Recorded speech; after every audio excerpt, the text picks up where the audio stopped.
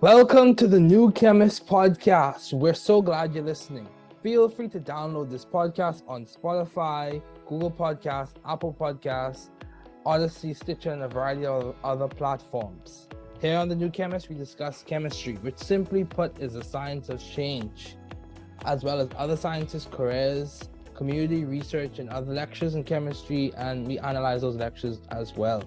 My guest today is Dr. Campeau. It is so good to have him as a guest today. He is the Associate Vice President and Head of Small Molecule Research and Development at Merck, a very established and accomplished scientist, having received numerous citations, patents, and multiple awards. He is currently a Fellow of the Royal Society of Canada. It's definitely a treat and an honor to have him as a guest today. Okay, so Dr. Campeau, let's begin. What have been your long-standing interests in the field of science? So, ever since I was a young kid, I was interested in sort of how things work. Asking tons of questions, trying to understand how the world works. I was also always interested in building things. I was one of those, obsessed with Lego kids.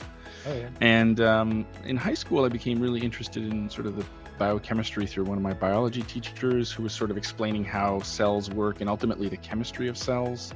And I became, or at least at the time, I thought I was really interested in biology, and I decided to pursue undergraduate studies in biopharmaceutical sciences. But I would say that I probably didn't realize that what I really liked about that high school biology class was actually the organic chemistry part of it. And I realized this when I was a second year undergraduate student, in organic chemistry in a class taught by Professor Louis Berriot at the University of Ottawa. And he really ignited something within me in terms of my interest in organic chemistry and the chemistry of carbon and sort of how you stitch these molecules together, and sort of started to introduce the concept of how these molecules could have an impact on the world. And ultimately, I decided to pursue graduate studies in large part because of my interest in organic chemistry, and I did a Ph.D. in catalysis, where I studied how late transition metals can catalyze reactions that would otherwise be impossible, and chemistry of palladium. And through that work, I became interested in sort of mechanistic understanding and the details of how reactions work. And ultimately, what happened was I realized that through an acquaintance of mine, someone in my network learned what process chemists do, and found that it was a phenomenal way to apply my strengths and things that I was really interested in to a problem that could have a really big impact on the world, and ultimately decided to join Merck as a process chemist a little over 15 years ago. Okay, yeah. So how do you maintain vision and teamwork in your environment and your work environment at Merck as you work on these research projects? How are you maintaining the big ideas, the big picture, ideals of vision and teamwork? How do you maintain those? So one of the things that I've always found was really important is to link our work to the purpose that it is we're trying to accomplish. And I think we have sort of such a privileged position, as scientists in pharma, to be able to link the work that we do to ultimately improving human health. Like, we're literally changing the world one reaction at a time. That's cool. That's cool. and there aren't a lot of necessarily jobs out there where you can directly link what you do to a purpose. And I think that's a really important thing that I try to reinforce with my team. But I also think it's important to have broad interests. And so I think as scientists, it's really easy to get into this tiny little uber specific area of expertise, which is how the world works for science. But I've always thought it's really important to have broad interests. And I think for pharmaceutical development, again, because there are so many disciplines that have to come to bear to bring a drug to market, that's another way for me to sort of think about the bigger picture, is understanding what the biologists are doing and understanding what the chemical engineers in my team are doing, or understanding how medicinal chemists design molecules, and ultimately how our manufacturing colleagues are going to have to utilize the chemistry that we put in place, and our drug product colleagues that have to formulate the drug. So it's a tremendous privilege, I would say, for us to have that purpose, but also to have that opportunity to get that really broad set of stakeholders. And the last thing I'll say is because we're still doing cutting edge chemistry, we're very well connected and continue to contribute to the academic community as well. And that's another way to sort of broaden your interests and get the big picture. Okay, wow, that's good. That's good. So, if you were advising or giving suggestions to someone who wanted to work in the same role that you're working in, as someone who deals with small molecule research and development, what would you say would be the toolkit or the degree that would give you the best chance of getting an opportunity to work at Merck? So I think there's so many disciplines at Merck that contribute to developing small molecules, not to mention all the biologics and vaccines that we develop as well, that I think there isn't like a single discipline or a single degree. You know, specifically for my career path and being a process chemist, you know, advanced degree in synthetic organic chemistry was definitely a good way for me to get entry into the field. We hire a lot of chemists that we hire to solve really difficult problems. Most of them have graduate degrees, Ph.D.s or masters, but we also hire chemical engineers. We hire analytical scientists. Some of our specialty groups have other disciplines like protein engineers or people who have experience in other types of engineering. So it's pretty broad. The biggest impact or I guess biggest opportunity to come to a place like Merck is really to leverage the network that you build throughout your studies, right? Whether it's through your undergraduate institution or through a graduate advisor, and really get to know people that work in the area that you're interested in. And then you'll really know what it's like to work there. And first, you'll know if it's a good fit for you, but that second, that can open doors to get the opportunity to interview. Okay, yeah, that's good. That's good. So what would you say has been your most creative piece of work in the field of science, specifically on what you work on? And you can be as technical or as simple as you want to be. What would you say has been your most creative piece of work? Is it an elegant bond disconnection? Or, yeah, I would say, you know, the longer you are in the job that I am, the less close to the science you are. But if I go all the way back, so what I would say is there's maybe a couple things. So maybe I'll split it by my graduate work versus my work at Merck. So when I was a graduate student, I had an insight that a certain type of electronic effect in the molecules that I was studying could be exploited to make a carbon-carbon bond that hadn't been known before, and that seed of an idea eventually became what we now call concerted metallation deprotonation, which is a well-accepted mechanism in palladium catalyzed direct arylation reactions. And it was, you know, I was 24 years old. I had this idea that, you know, CH acidity was going to be an important factor in these reactions, and that electron deficient arenes should work, which was not known at the time. And ultimately that ended up working, and my whole PhD ended up being about that. And I'm really proud of that work. I would say if I have to pick one thing that I'm the most proud of at Merck so far, there are two projects on which I made really important contributions. One of them is Doravirine, which is an approved drug for HIV treatment, where I was able to design a synthesis of that molecule to really rapidly and quickly bring it into preclinical and clinical studies, and ultimately that drug was approved, and so I'm really proud of that. And then more recently, I actually led a cross-functional team that developed a cardiovascular drug that, you know, isn't on the market yet, so I can't really talk about it, but it was a cholesterol medication that's now going into phase 3 at Merck, and it was one of the first macrocyclic peptides that Merck synthesized and ultimately brought to market. And our team had to develop a bunch of extremely novel chemistry in order to be able to do that. So I can't wait to be able to tell the world about that in a couple of years. Okay, that sounds really good. It's interesting that you worked on a HIV drug. You said an HIV drug. Yeah, yeah, that's interesting because one of my mentors, I don't know if you're familiar with the name Lou Jungheim. Yeah, who worked on Molnupiravir. Yeah. Okay. Yeah. So nice. Yeah, it's definitely interesting. It's an interesting connection, interesting conversation. So small world in a way. So how have you sought or found the right environment for you to thrive scientifically and intellectually? How did you go about finding Merck, or did Merck find you? What process did you use to find this job or find this role or progress in your career? So I think I would be kidding myself if I didn't think there's a tremendous amount of luck that goes into these types of things, right? So Yeah, serendipity. I was a undergrad at the University of Ottawa. I didn't really know exactly what I wanted to do long term, but I knew that I really loved organic chemistry and that I wanted to do something there. A friend of mine, who was sort of my lab partner, was like, "Hey, I'm going to go to grad school and I'm going to work with this guy, Keith Fagnou. He just started like this month. He's a brand new prof, but he's really cool and I want to work with him." So I went to meet with Keith and I said, "Hey, I think I want to go to grad school too." Like, I hadn't really thought this through yet.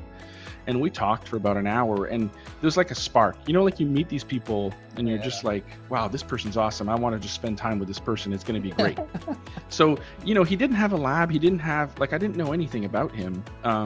He was a tremendously successful graduate student, but at the time I wasn't in the know, right? So I joined this guy's lab, and it ended up being, maybe the best 4 years professionally. It was just an amazing experience to work with him as a mentor. And through him, I learned a lot about pharmaceutical science and sort of the different places that people do process chemistry and med chem and what's the difference. And one of his close friends was a process chemist at Merck, and he would invite him every year to come and speak at the university and speak to the group. And so this guy, Greg Hughes, used to come and give these scientific talks, like, this is what we do and this is the impact that we have. And I was always tremendously inspired by that. And I met him and we eventually built a relationship. And so, 4 years later or 3.5 years later, when there was a position at Merck, he actually called and said, "Hey, there's a position, you should apply for it so that we can interview you and see if you're a good fit to come here." So, if you think about that progression that I just walked you through, I didn't talk about my accomplishments. I didn't talk about, obviously you got to deliver the science, but if I hadn't been in Keith's lab and if Keith's best friend hadn't been a process chemist at Merck, I doubt that I would have had the opportunity to interview. And I think sometimes we just have to lean into that, chance matters. And so that's why you need to know as many people as possible, and you need to kind of cultivate that network, because I think it's really important. Yeah, but then once you interview, I always tell people, when you interview at a place, you're interviewing them as much as they're interviewing you. I agree. You become the people that you work with. And so when you're interviewing there, if you meet people that you're like, wow, I hope one day I can do what that person does, then that's a great fit. And that's how I felt when I interviewed at Merck. I knew that I wanted to be a process chemist at Merck as soon as I met the people that worked there, the way that they thought about problems, the way they were really passionate about the impact they could have. And that has been true, and it's been true for the last 15 years, which is why I'm still here. Wow, that's good. That's good. Wow, that's good. So, what would you say is complemented to your success so far? Yes, you said there's a degree of serendipity or chance, or whatever you want to phrase it. Who would you say has been one of your driving, encouragers, motivators, source of inspiration? What would you say has complemented your success? Can you name some of the people or talk about the people who really played a role outside of the ones you mentioned already? Sure. Yeah, I mean, I would say there's, I like sort of your line of questioning here. I think the people really matter. I think your mindset matters a lot as well. So I've always been fascinated by ideas. I'm sort of creative by nature. I'm excited by new ideas and the prospect of doing something new. Okay. And I have probably more of an optimistic bend than a pessimistic bend. And scientists who are listening to this will know, you bring a new idea to someone and one person will say, well, that's definitely not going to work. You shouldn't do that. And then another person will say, wow, that's really cool. You should try that, and I've surrounded myself with people that are more on that side of the spectrum, people that are going to cheer you on when you have a cool idea that you want to try. And I would say, I already talked about Keith and about Greg, but when I was at Frost, one of my first mentors there was a guy named Stéphane Ouellette and a woman called Sarah Dolman, and they had been there 3 or 4 years, so they kind of knew the ropes, but they were really good at sort of encouraging me to try my ideas. I had a peer that just started at the time, this guy named Ernest Lee, who's now at Gilead, and I remember going into his office with a crazy idea and I drew it on the board and I was like, do you think this is going to work? Because nobody else thinks it's going to work. He's like, that's the coolest thing ever, you should try it. And then I went and I tried it and it worked, and it was like, if he'd have said no, he'd have been like the 5th person to tell me no, and then I probably would have said, okay, I'm not going to try this. And Keith used to say, you have to think of an idea long enough to convince yourself to try it, but not too long to convince yourself that it won't work. And I think that that's tremendous advice. I've had other mentors like that. You know, when I first moved to the US, I worked very closely with a mentor of mine, who's still my boss, Kevin Campeau, who was the same way. I have a peer right now, another associate vice president, Becky Ruck, and I, that I've worked together for over 10 years, and she's like that too. So there's kind of this element of people that surround you that sort of ultimately make you better. And that's the only advice I'll leave you for this question is, I feel like I've thought a lot about how I can make others around me better, and ultimately that makes me better too, and then we're all better for it. And I think that's really important. Yeah, I agree. You bring value to the space that you're in, and that value, it adds to you and to the others as well. Yeah, that's good. So how do you maintain a balanced life given all your responsibilities and accomplishments? Or let's phrase it differently. How do you maintain your priorities? How do you keep your priorities in check? How is your work-life integration?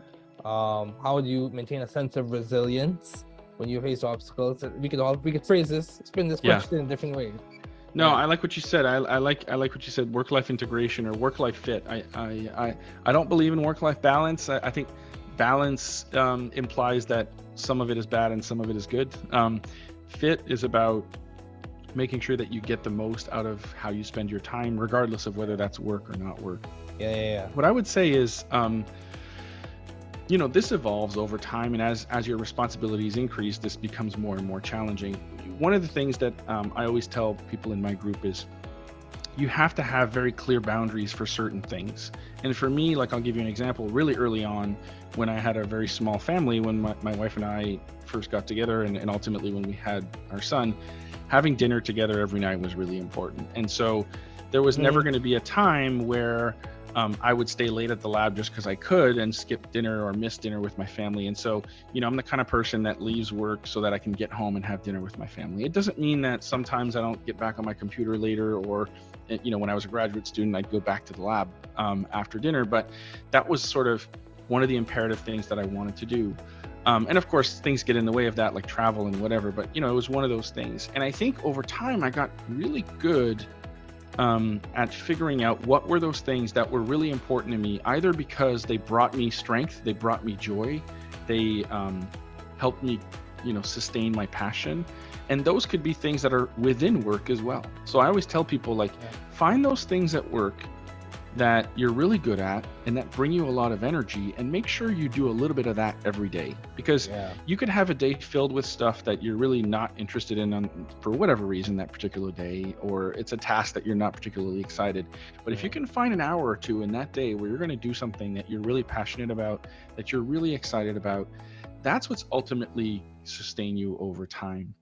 And then you just got to be ruthless with your prioritization. And so you have to weed out the things that really don't drive a value proposition for you, whether that's a professional value proposition or a personal value proposition, And I would say that, again, I always tell people in my team, like, you're going to be asked to spend time on all kinds of things. And when people ask, they don't necessarily have the complete picture of what your day looks like or what your life looks like. And it's okay to say no, right? So spend the time on things that you're really good at and that drive a value proposition for whatever it is you're doing at that time, whether that's a company or whether that's your home life. And then be ruthless in your prioritization and just start cutting things out to create space for that. And I would say that that's been tremendously successful for me. I'm actually able to get more done in less time because I don't spend time on things that don't necessarily drive a lot of value, Yeah, and that's really important. Yeah, that's very good, and that's the same reason why I enjoy podcasting so much and enjoy having these conversations, as well as assisting with science education in the community that I serve in and serving as faculty. Yeah, I completely agree with you. You summed it up well. So you also have a podcast, Farm to Table Podcast. So my question to you is, what led to you starting that? What has been how do you find time for all of this, Dr. Campeau? You have a family, you have a high-ranking job that's has a lot of responsibilities, and you also have a podcast as well to put the icing on the cake. So how are you able to do all of this? So tell us. This is actually a great segue, David, because we were just talking about like find the things in your life that bring you joy and dedicate time to it, right? And one of my strengths is communication. Like I get a lot of energy out of meeting new people, out of talking about stuff with people. Like if I have a day full of meetings where I'm meeting people one-on-one, I'll be really energized at the end of the day. Whereas if I have a day where I have to sit in my office and work on a document for 5 or 6 hours straight, or write a paper, or like I'm not interfacing with people, I'm completely drained of energy. And I realized this somewhere about 10 years ago. I sort of did a Clifton Strengths Finder assessment, and communication was number one. And I was like, oh, that's kind of interesting. And I realized that some of our strengths are also needs.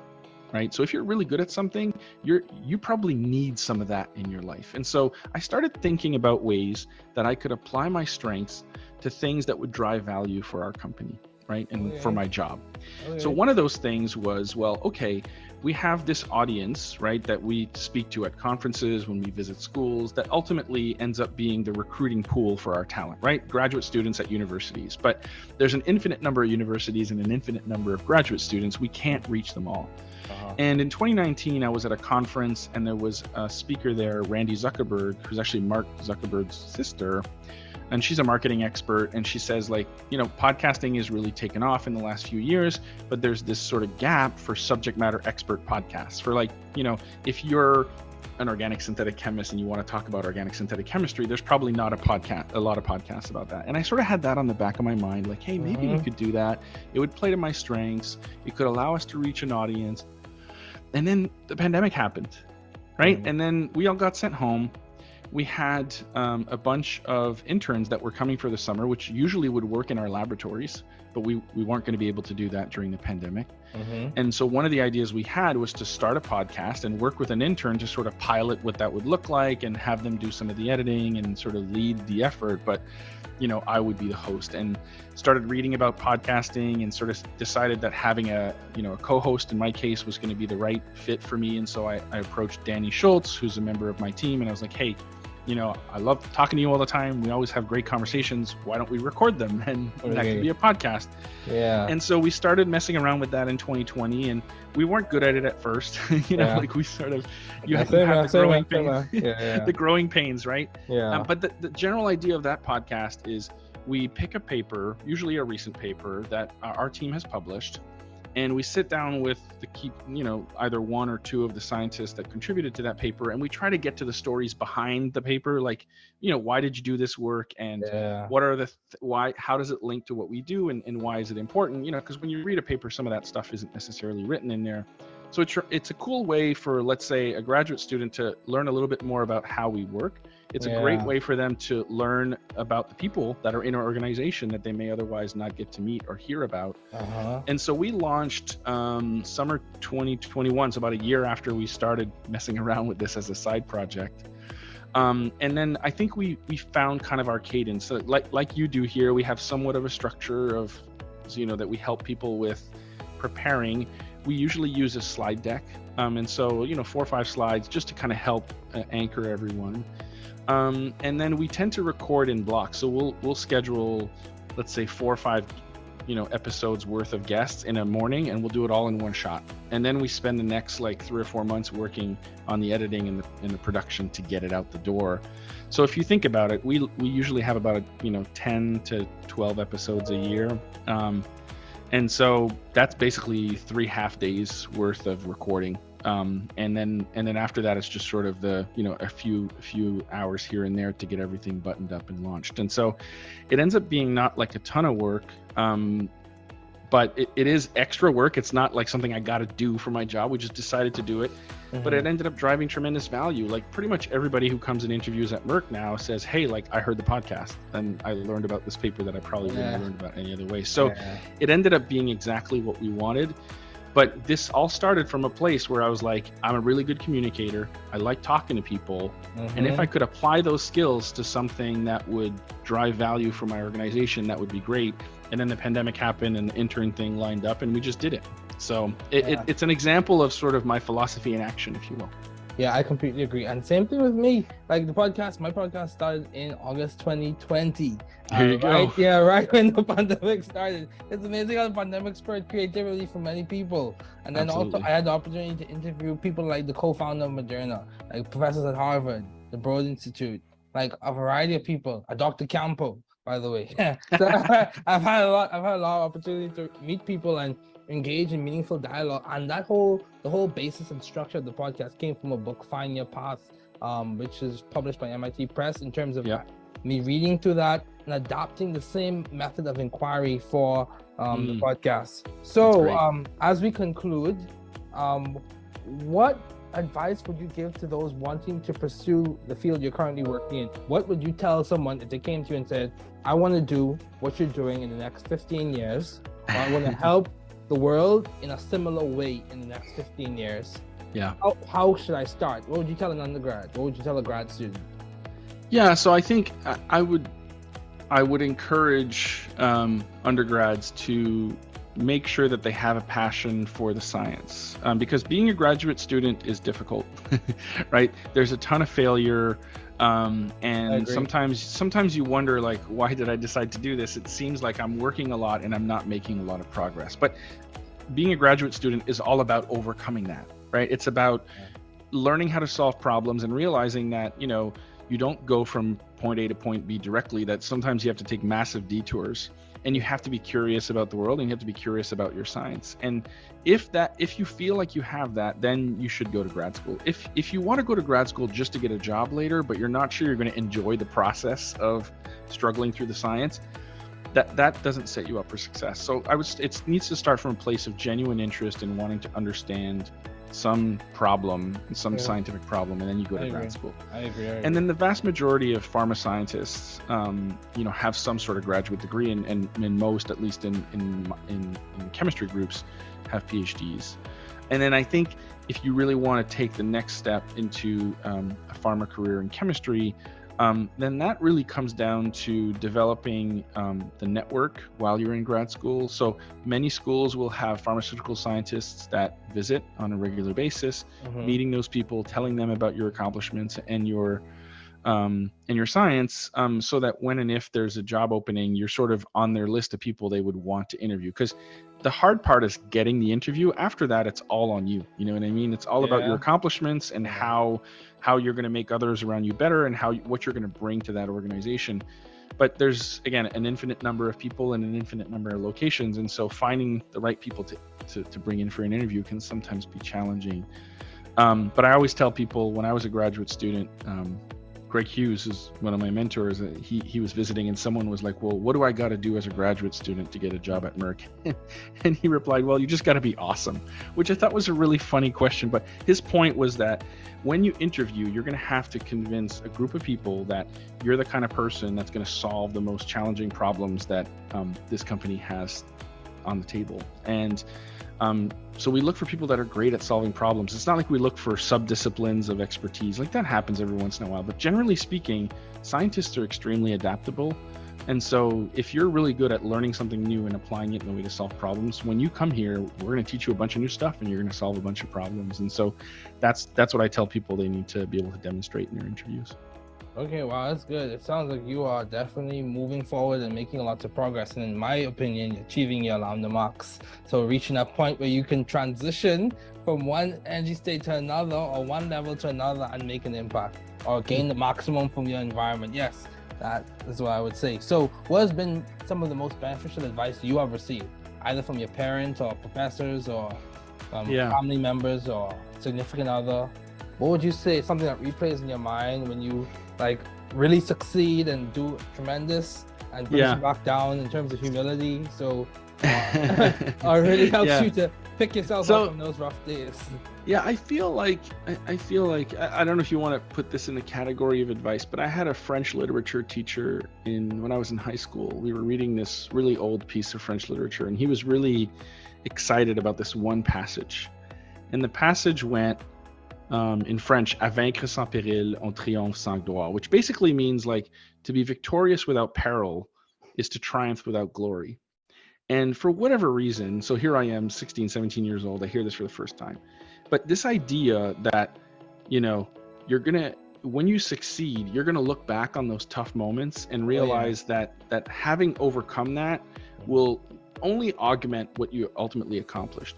That sense, that one line, which is like from whatever 16th century French literature, was really like it makes the tough times harder, easier to get through, because you're sort of like, yeah, it's really tough right now. I'm trying to solve this problem and I don't know if I can solve it. But when I solve it, this is going to be so much greater. And I used to walk around the labs when I was a grad student and walk around the labs at Merck. And I used to tell people this quote, you know, like when they were like struggling with something. And I'm like, when you solve this problem, this is going to be even greater, right? Because you'll have overcome this adversity. And it reminds me of a quote that I recently heard in a movie about the guy who invented the Lamborghini. And he says, it isn't impossible until we fail. And if we fail, we'll fail searching for greatness. So it's kind of this similar vein of like, I just assume that we're going to get to the right place at the end. And that mindset is really important. It's important for scientists because most experiments that we run will fail, right? Yes.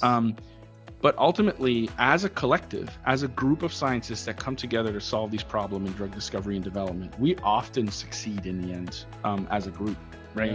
Yeah. So I think that's probably, you know, it's not really advice because it came from like a book. I already told you about Keith's quote about you know not convincing yourself not to do stuff. That's something I repeat all the time as well. Yeah. But to me, those two things are probably the most important things that I think people should take away from this conversation. Yeah, I completely agree. I remember this book, Good Timber, as we conclude. Remember this quote from Good Timber, this poem.